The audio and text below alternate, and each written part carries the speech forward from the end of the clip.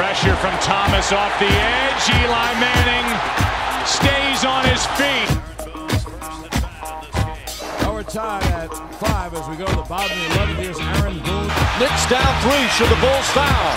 No. Be careful trying to play it a second time. Can't do it. Here's St. Louis On the field.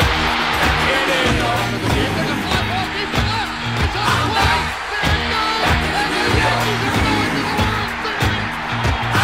Anthony for 3.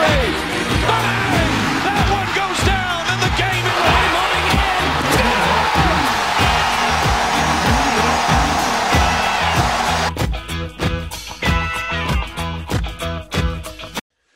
Welcome back to New York Sports Deserve Better, the first episode of 2021. 2020 was a good year. Why? Well, I'm the Big Diesel. I started this podcast. It's blown out of proportion. We're the best podcast in the tri-state. Nothing close. 2020 is a great year for us as a company, as a podcast, as the founder. Great year. Had tremendous guests ranging from friends, personal friends, to celebrity type people with license plate guy, to friends on Twitter like Dukes and I guess Rotor, but I knew Rotor before. I mean, just an incredible list of guests, incredible list of episodes, incredible list of co-hosts. Can't thank the fans enough. Without you guys, this podcast, I'd basically just be speaking into a Zoom call. So also thanks to my mother for giving me this podcast mic. It's changed the game. But I guess we can hop into the first episode of 2021. Obviously, the biggest news is the New York Giants. The New York Giants eliminated from the playoffs in the last game of the year, of the regular season at least. Giants played really well against the Cowboys. Saw some really good things from Daniel Jones. Saw a lot of good things from the defense. Xavier McKinney, rookie that we waited all year for. Big-time pick, big-time play, big-time player. But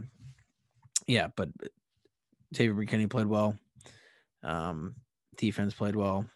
Daniel Jones played well. Gallman played really well up until that last little mishap with the fumble and then him recovering it with his asshole. But yeah, it was a great game, exhilarating. They're up a lot, blew it, came back. I mean, just an all-around great game. Two teams fought hard to make the playoffs, thinking they had a chance. But in reality, they didn't have a chance. Why? The Philadelphia Eagles and Doug Peterson decided to throw the game against Washington. I don't know. Obviously, you know the reason why. They jumped from 9 to 6 in the NFL draft. They need a wide receiver. 9 to 6, that's huge. They can get pretty much any pick they want at the wide receiver position. And I mean, hey, it's a move that they made. It's embarrassing for the sport of football. How blatantly obvious Doug Peterson made it. If he said at the beginning of the game, I'm not going to play Jalen Hurts, at least we would have known.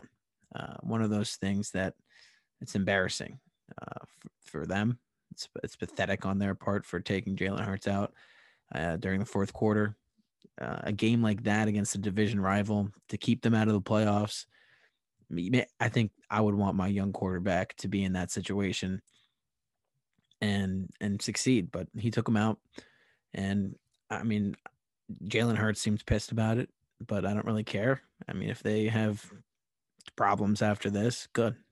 Hopefully that draft pick's a massive bust. But hey, you can't blame the Eagles on not making the playoffs if you're a Giants fan. You can be pissed off because we did have a chance, but at the same time, I mean, we won 6 games. No, just no team should make the playoffs at 6-10. And if they do, I mean, they're not going to do much. I know we have a lot of faith in this Giants team, but had faith a lot in this Giants team. But one of those things that you can't count on them doing well in the playoffs. And I don't know, bittersweet. Patrick Graham just signed an extension, which is huge news for the Giants. Just absolutely awesome. Guy did wonders for this defense, brought us from one of the worst to one of the best defenses in the league. And I mean, as long as he keeps getting pieces, this defense is going to be scary throughout the the next couple of years now. And then, I mean, obviously, they get the 11th pick, and hopefully we can get some offensive weapons. If the offensive weapons aren't there, we draft some more help for Patrick Graham on defense. So, um, uh, I got to say, I can't wait for the Eagles game next year. I think if there's fans, I'm not sure the Eagles will make it out alive. And that's awesome. That's the beauty of New York sports, how passionate everyone is. So, also, I don't want to see a single Eagles fan that is trolling the Giants because they tanked. I don't want to see a single fan tweet about Zach Ertz and them being sad that was his last game, because it's one of those things where, hey, that's his last game. That's the game he'll remember, and it's the game that he'll forever remember as them losing on purpose, and kind of just speaks to the franchise as a whole. And I mean, I know one team that didn't do that to one of their best players of their franchise, the New York Giants. The Giants last year, no playoff contention, eliminated from the playoffs. Eli Manning takes the field against the Miami Dolphins. What do they do? They win the game. And Eli gets his send off, waves to the crowd, and that's what happens. I mean, that's what good franchises do. They send their players that gave so much to them, they send them off on a good note. But the Eagles don't. So, hey, congrats jumping from 9 to 6. I hope 6 is a bust. In other news, the New York Knicks are the best team in New York. The Knicks are 4-3. They just won last night against the Atlanta Hawks. And some are saying the Emmanuel Quickly coming out party. Guy is a stud. Point guard, defends well, shoots the three, handles the ball well. We'll see. He got graded a D+ on draft night. That probably pissed him off a little bit because he's playing out of his mind. Fan favorite. Reminds me of something, maybe a stretch, but Linsanity, this guy's got that. I think all just the young Knicks and waiting for potential, and this guy coming out of the gate strong, for like fast. I mean, that's what Knicks fans want. They want immediate results out of draft picks, and that's what they're getting from Emmanuel Quickly. They're getting that from Austin Rivers. Guys lights up from behind the arc. Turns out to be a good signing. Their nickname now is Quivers.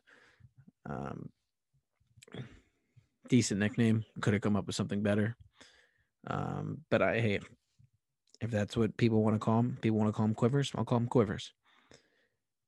But besides Quivers, I mean, Julius Randle is playing like an all-star. I know only 7 games in, but the guy's almost averaging a triple-double. And it's hard not to talk about it because I think they traded for this guy or they signed this guy because they believed in this promise and this potential, and he's doing it. I think he's getting put in the right role to do it. Tommy Tibbs is doing a phenomenal job coaching, stressing on defense. Anytime there's a defensive lapse, he calls a timeout and he reams him out. And I think that's a good coach, especially with a young core. He really instills defense into these guys. And hey, defense wins championships, as they say. So the Knicks are a great team. They're a lot better than the Brooklyn Nets. Kevin Durant and Kyrie Irving, 2 of probably top 10 players in the NBA. They can't muster up 4 wins, but the New York Knicks can. So Knicks 4-3, Nets 3-4.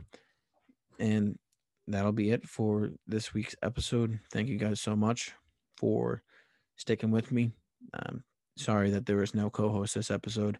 I actually sent Mank and Albie to Aruba for a Christmas present, just a little token of my appreciation for everything they do in the podcast. And they're in Aruba right now, so next week should be different for episode-wise. But thank you. Love you guys. New York sports is their better.